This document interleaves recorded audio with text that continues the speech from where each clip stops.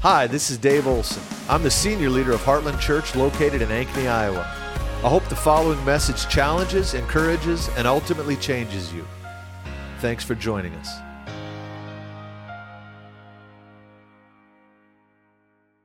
All right, I tell you what, let's do this. Why don't you turn with me to Luke chapter 2. Luke 2. I want to read in verse 36 through 38. There was also a prophet, Anna, a daughter of Penuel, of the daughter of Asher. She was very old. She had lived with her husband 7 years after her marriage, and then was a widow until she was 84. Now, just to mention, some translations say she was a widow 84 years. We know that they married young in that culture. But I'm telling you, 84 years, this woman was either a widow or she was 84 years old. She had lived as a widow many years. But listen to how she spent her years of widowhood. She never left the temple, but worshiped day and night, fasting and praying.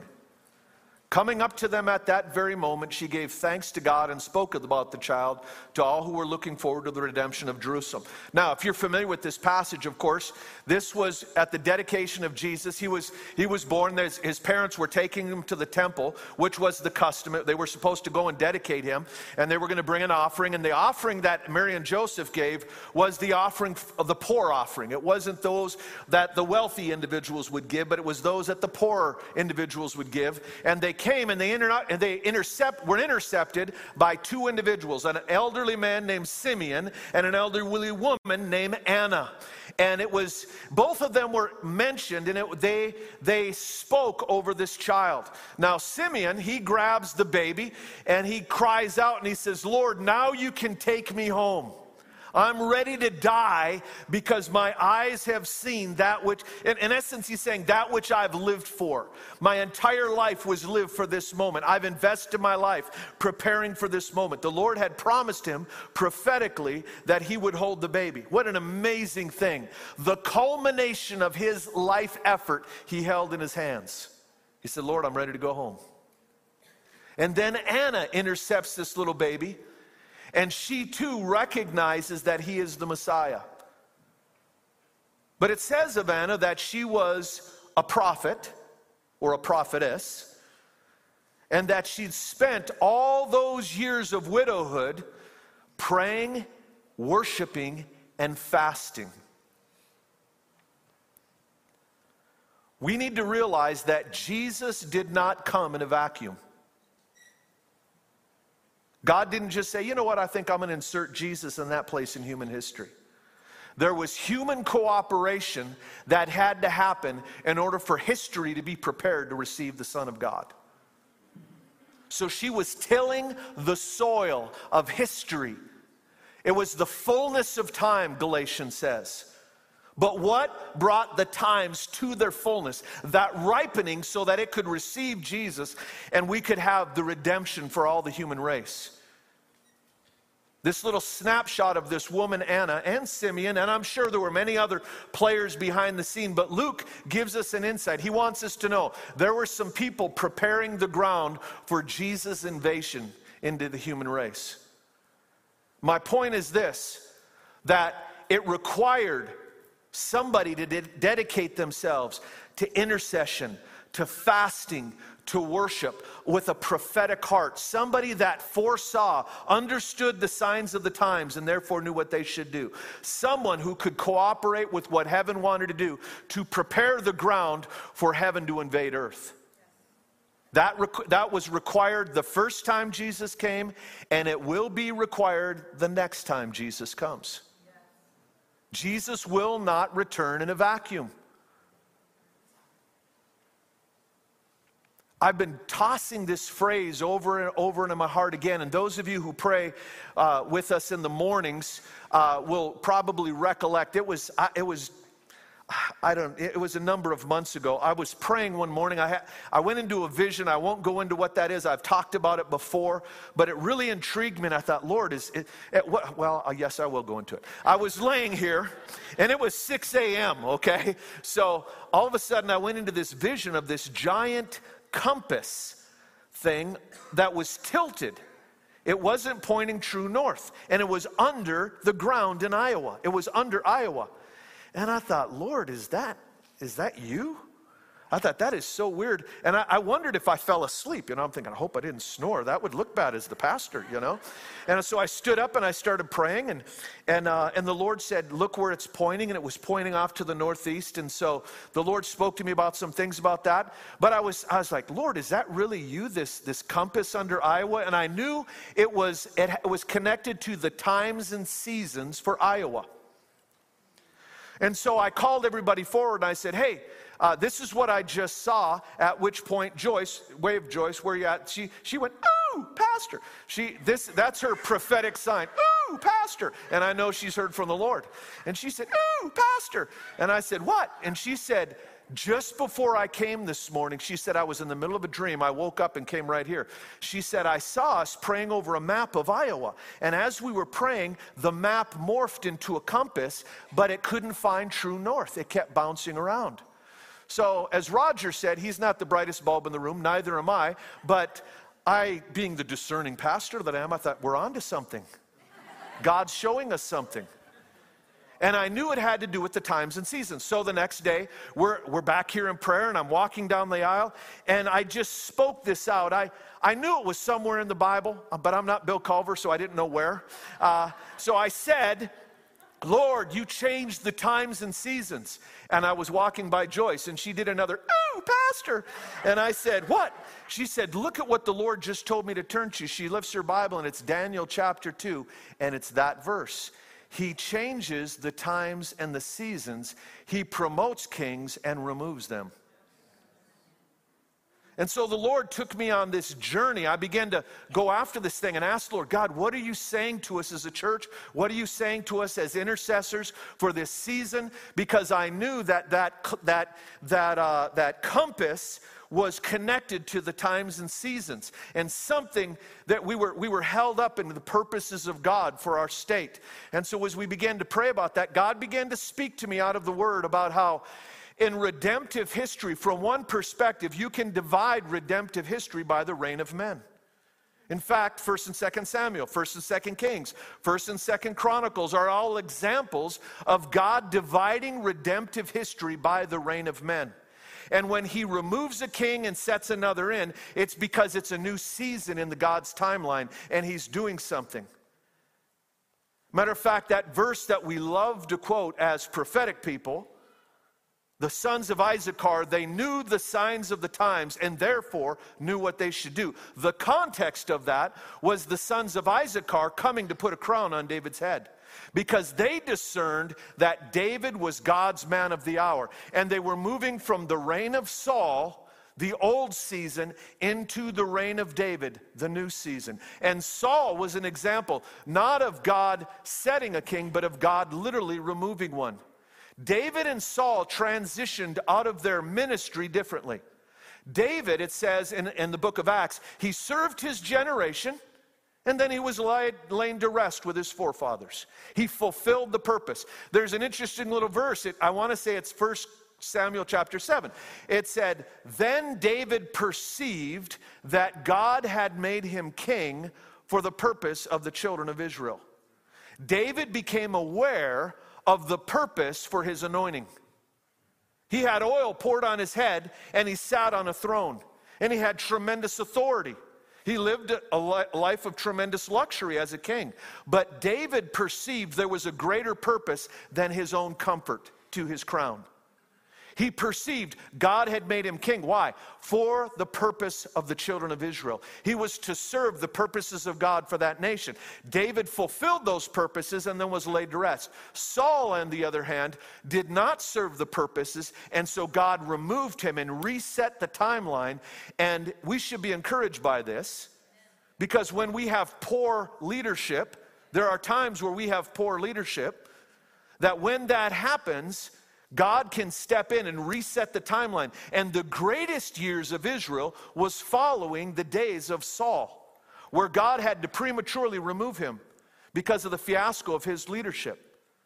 And so the greatest years followed the reset. And David stepped in, and the timeline on God's redemptive history was was reset, and David served his generation and died at a good old age.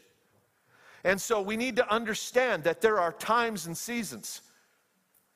Now, when Daniel talks about that verse, chapter 2, I want to say it's verse 29, it says that God sets the times and seasons. He removes kings and he sets kings. As the Lord of all the earth, God is the Lord of history. It truly is his story. And he's moving things in and out. And from our perspective, we look at those things and we get very concerned, and rightly so. But we need to understand that we have a partnership with heaven in this thing. And we pray that we fight our battles from the height of a bended knee. And that God will intervene. When the Lord showed me that compass, I won't go into all of it. There was a whole lot to that. But one of the things the Lord began to speak to me about was that I saw a stain. When I saw that vision, I saw a stain in the soil of Iowa. And I intuitively knew that it was a leadership stain. It was because of leadership failure in our state. And that there had been numerous spiritual leaders that had had moral failures, financial improprieties, things that disqualified them from leadership, and they had not fulfilled the cycle of their leadership. They hadn't fulfilled the purpose for which they were anointed. And it seized the timeline. There were others out of discouragement who prematurely left their post. They prematurely left their assignment. And it left some things undone. And it was like it seized the gears over Iowa. And the Lord was inviting us in as intercessors to close the gap and finish the work through intercession so he could reset the times. God wants to move us into a new season. The hour in which we are living is an epic shift in all of history. If Jesus tarries another 100 years, those living in 100 years will look back at this time with shock and awe and realize the entire planet went through a seismic shift. We are living in that hour, and for some reason, God chose you and I to live in that hour. The book of Acts says that God chose the times and the places in which men should live. Two of the parameters of your calling are the generation in which you were born and the location in which you were born. The location in which you live. And we have to steward both of those things. The hour in which we live, we need to understand the times and know what we should do. We need to be a prophetic people. That's why Anna was so crucial. Anna was first a prophet before she was an intercessor, a worshiper, and someone who fasted. She entered into prophetic intercession. She heard the voice of the Lord and invested her life in what God was doing.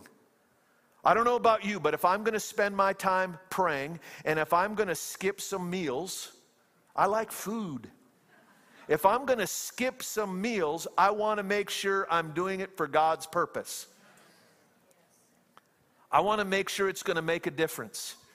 And God wants us to have our ear to heaven and be a prophetic people that understand the times and therefore know what he should do, what we should do. We want to cooperate with him. And so God wants us to understand our responsibility, not only of the general times in which we live, but also the location. There's something crucial about Iowa. You need to realize that. God has purposes for locations. Matter of fact, an example of that is the book of Deuteronomy. Deuteronomy is a picture of redemptive history looked at through the lens of locations. There were these holy places, these places of significance. And we need to understand that there's a reason that God birthed you in this hour in human history. This tumultuous, chaotic time in human history, God in his wisdom said, you are set. You are capable of living in this hour and doing my will. It really is a vote of confidence, just the fact that you're alive in this moment. And so God has put us in this hour in human history to live and to steward the place and the times in which we live. When Daniel writes that phrase, God sets the times and the seasons, the word times is different than the word season. The word time is a specific Hebrew word, iddan, I-D-D-A-N. And it has to do with, there's two things that really mark this word. The first one is, it's an unspecific period. It's not like it's set as if, okay, it's going to be a year. No, it's a time. And we don't know when this thing will end. And it's tied to a specific purpose. So it's an undesignated amount of time tied to a specific purpose. And it will culminate when the purpose is fulfilled, not when the clock runs out. And we need to understand that, because from God's perspective, He interacts with time differently than you and I do. We're down here saying, when is Jesus going to return? I wonder what the date is, and people are writing books about it. And God says to us, I already told you when I'd return, when you fulfill the Great Commission. This gospel of the kingdom shall be preached to all ethnos, and then the end shall come. So it's the culmination of the purpose of the time that will complete the time and move us into the next season. And so in a biblical sense, those times are unspecified periods pregnant with a purpose. And when we discern the period in which we live, when we discern the times, then we can get about the business of fulfilling the purpose of that time. And there's a lot of us that are frustrated that things take so long, but it's because we don't understand the times, and therefore we're not about the business of the times. The children of Israel came out of Egypt, heading to the promised land. They say it should have took them about 11 days, took them 40 years. Why? Because they didn't understand the purpose of the time. And what could have been an 11-day journey became a 40-year journey.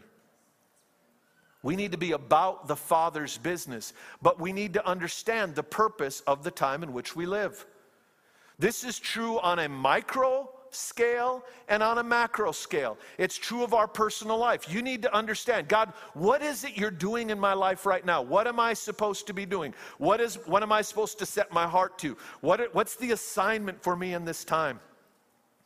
Because seasons are larger eras divided up by smaller times. And when the times are fulfilled, it launches us into new eras. And I would propose to you that planet Earth is moving into a new era, a new season. There are seismic shifts happening. And it's crucial that when those type of things happen, when the gears of history are turning and we're moving into new seasons, that the intercessors be awakened and pray this thing through. Because it says in Daniel chapter 7, it says of the Antichrist, but this is true of the enemy in general, he attempts to manipulate the times. He tries to manipulate the times and the law, it says. So the enemy tries to manipulate those things and seize the gears of God's progress. And the intercessors are crucial. And that's what Anna was.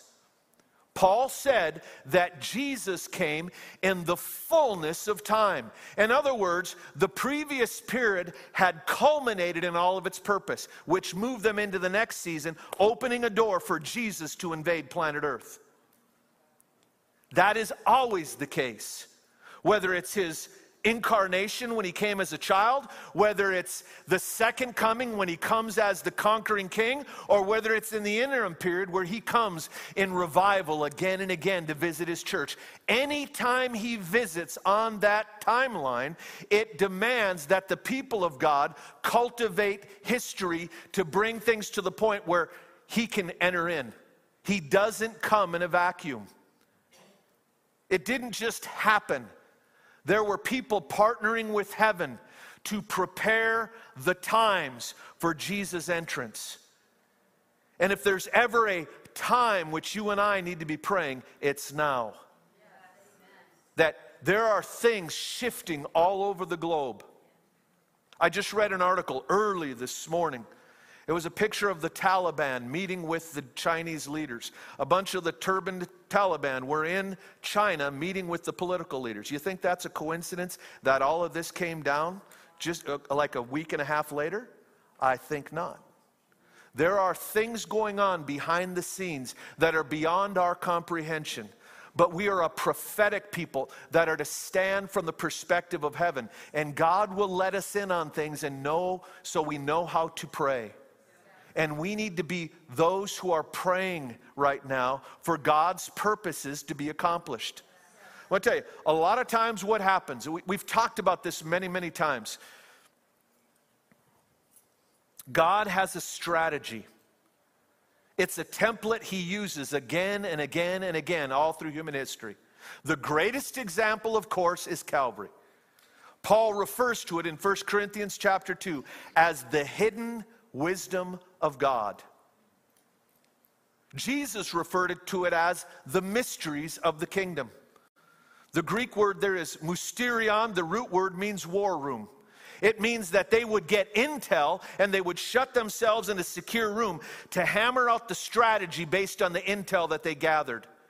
And this strategy was so important, so crucial, so sensitive that they would seal it in a leather satchel with a wax seal. And it would be delivered to the front line. And only once it arrived at the right place and the right time could that wax seal be broken. And if it was broken prematurely, it was back to the drawing board. They would burn the plans and go back to the drawing board.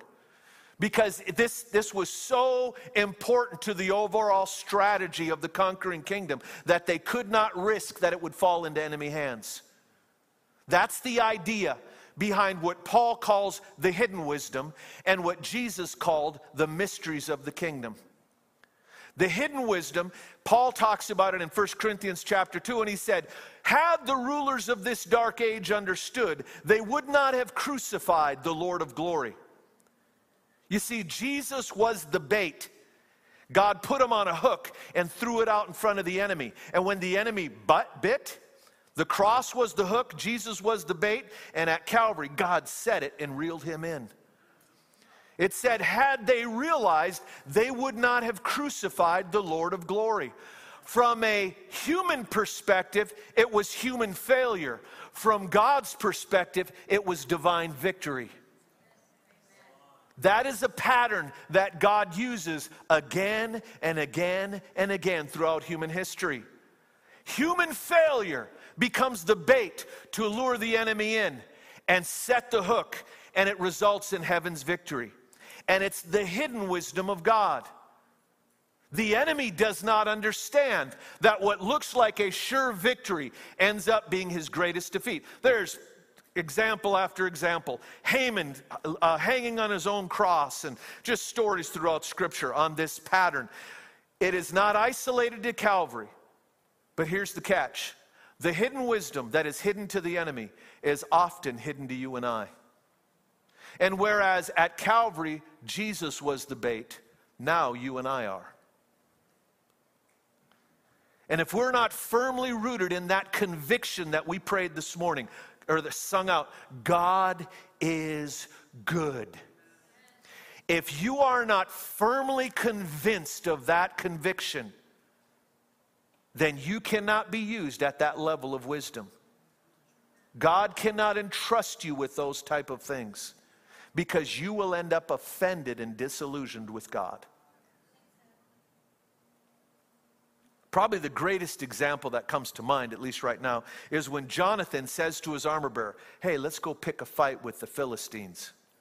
He said, there's a whole battalion up there. Let's go make faces at them and pick a fight. And if they say come up and fight, we'll know God's in it. I'm thinking, this is not a good plan. But here's the picture. Jonathan was the prince, the son of the king. And he has an armor bearer that hangs around with him. And if you hang around with the son of the king, you're going to end up in a fight.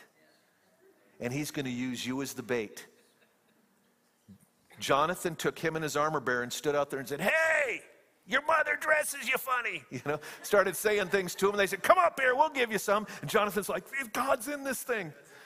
What a crazy story. And they destroy the whole Philistine army. It's an amazing story.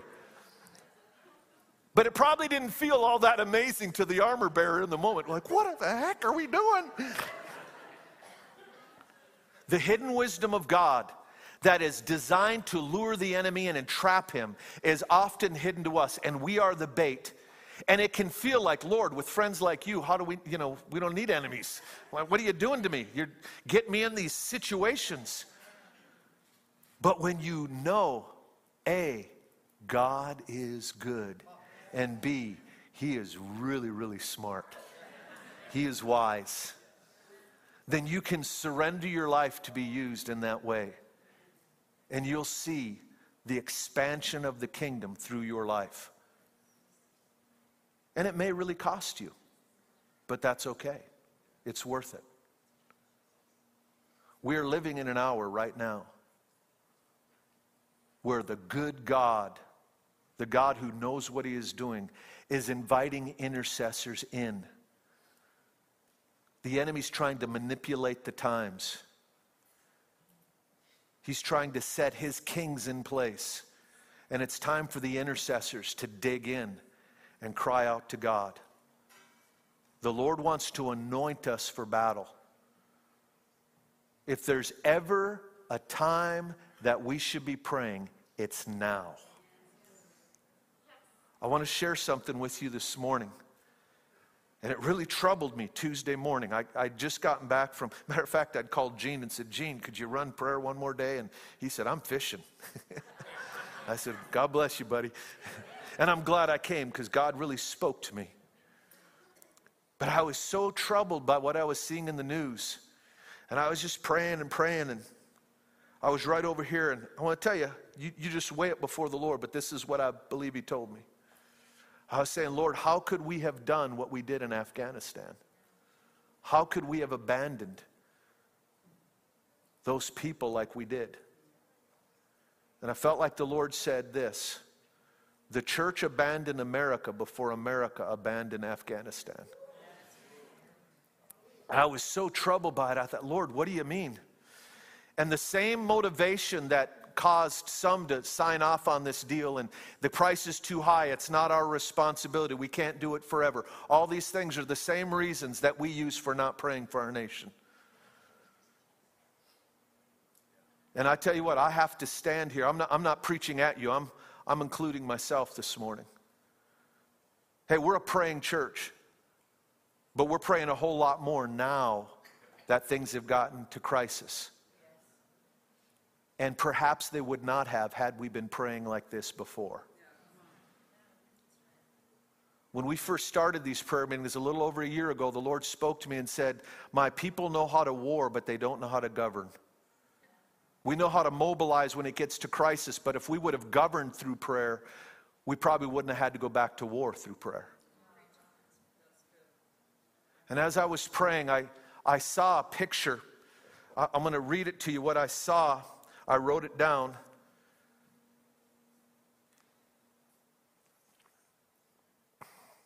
As I was praying over there, I saw this. You remember those old satellite dishes that people used to have in their yard? Big old obnoxious things about 6.5 feet around. I saw one, and it was pointed down, and it was like encrusted in stone. It was dirty. And I saw it begin to break loose. And it like someone was at the controls adjusting this thing. And I knew in my heart it was a picture of the church. And as it began to turn, it was being dialed in. And I saw that the entire face of this dish was little mirrors all over the dish. And I knew that those mirrors were believers. We were all on this dish together. We were mirrors, and we were created to reflect the sun. We were created to be pointed at the sun, and we could be used to give great light and even to have very focused light and destroy things. We were a weapon in God's hand, but we'd been pointed in the wrong direction. And I saw this. It was like it was dusty and dirty, and the dust had literally turned to stone, and it began to break loose.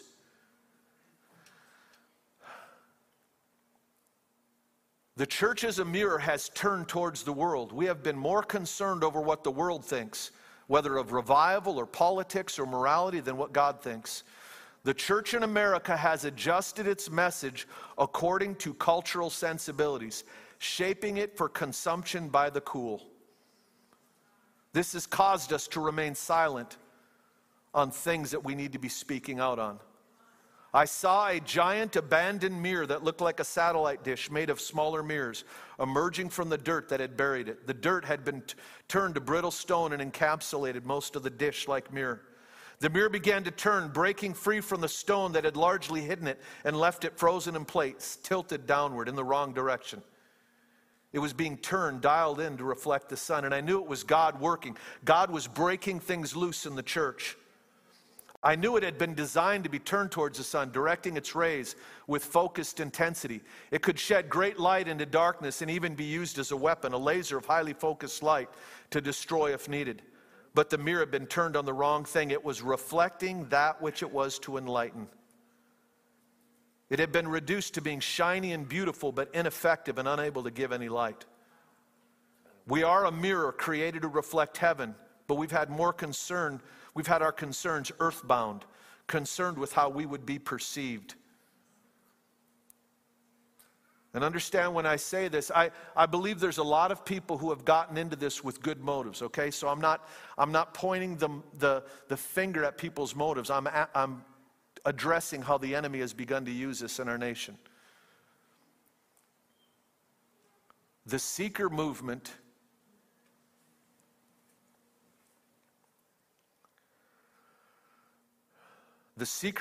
has produced a mutated believer who is more concerned about what the world thinks than what heaven does. This is because they were converted under that genetic code. They are living out the DNA of their spiritual fathers. They carry an inherited immunity to the move of the Spirit due to its controversial nature. Their conversion sets their emphasis. A baby's conception establishes its genetic trajectory. It will determine how they look as they mature. But I saw mirrors falling off of this dish, and I saw the Lord replacing it. And I felt the Lord was saying that He's going to send a move that's going to produce sold-out saints. What we're seeing in this hour is people are being shaken in their faith. And in an ill-conceived way, people that we've designed the church for the unbeliever, when the church is the gathering of the saints.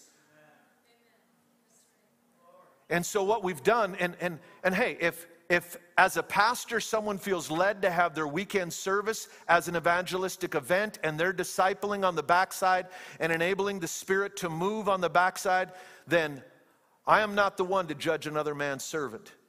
But I'm saying that there is a seductive nature that has overtaken the church, and that we evaluate things based on how they'll be perceived by the world rather than how they'll be perceived by heaven. And that's what the Lord was speaking to me when He showed me that dish of mirrors. Out of curiosity, I went online. I thought, is there even such a thing? And sure enough, interestingly enough, it's called a parabolic dish. It's like a parable. It's a parabolic dish. I saw a guy took an old satellite dish and put mirrors on it. He held up a cloth and burned a hole in it just by putting it at the sun. They're dangerous. And so is the church when it's being what it should be.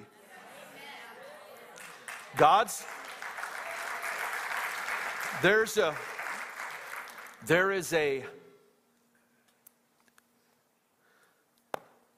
a emphasis on the presence-based church that is coming to planet Earth. Because our church, as fashioned to attract people, is not going to hold people in the coming hour. And it's not time for us, this is not a criticism like, well, we have it figured out. Man, the Lord convicted me. Had I been praying like I'm praying now before, perhaps we wouldn't be where we're at. I'm just telling you that God is going to shake the church, and there's going to be some things that fall off, but God's going to replace it with a whole new genetically determined believer who's going to be birthed in the fear of the Lord and not going to care what the world thinks. I want to close this morning, if you'd stand. I want to especially I want to invite everybody that's been coming to prayer in the mornings, and if you feel called as an intercessor in a particular way, we're all supposed to be intercessors, but I'm saying you feel that pull from heaven in this hour. I want to pray impartation over you very quickly this morning. If you'd make your way up and just stand in the front here. We want to pray. We're not going to belabor this.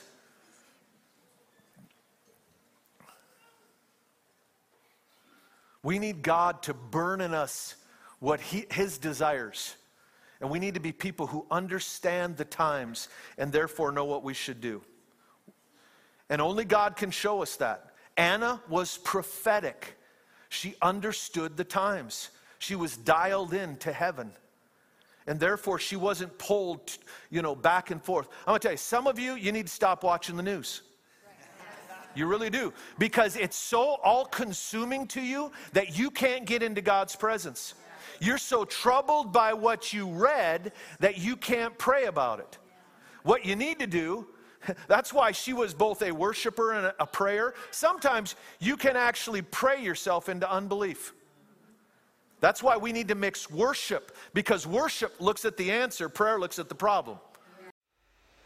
Thanks for listening to our podcast. If you'd like to help more people hear this message, you can get the word out by subscribing and sharing it on social media. If you'd like to support the ministries of Heartland Church, you can do so at heartlandchurchonline.com/give.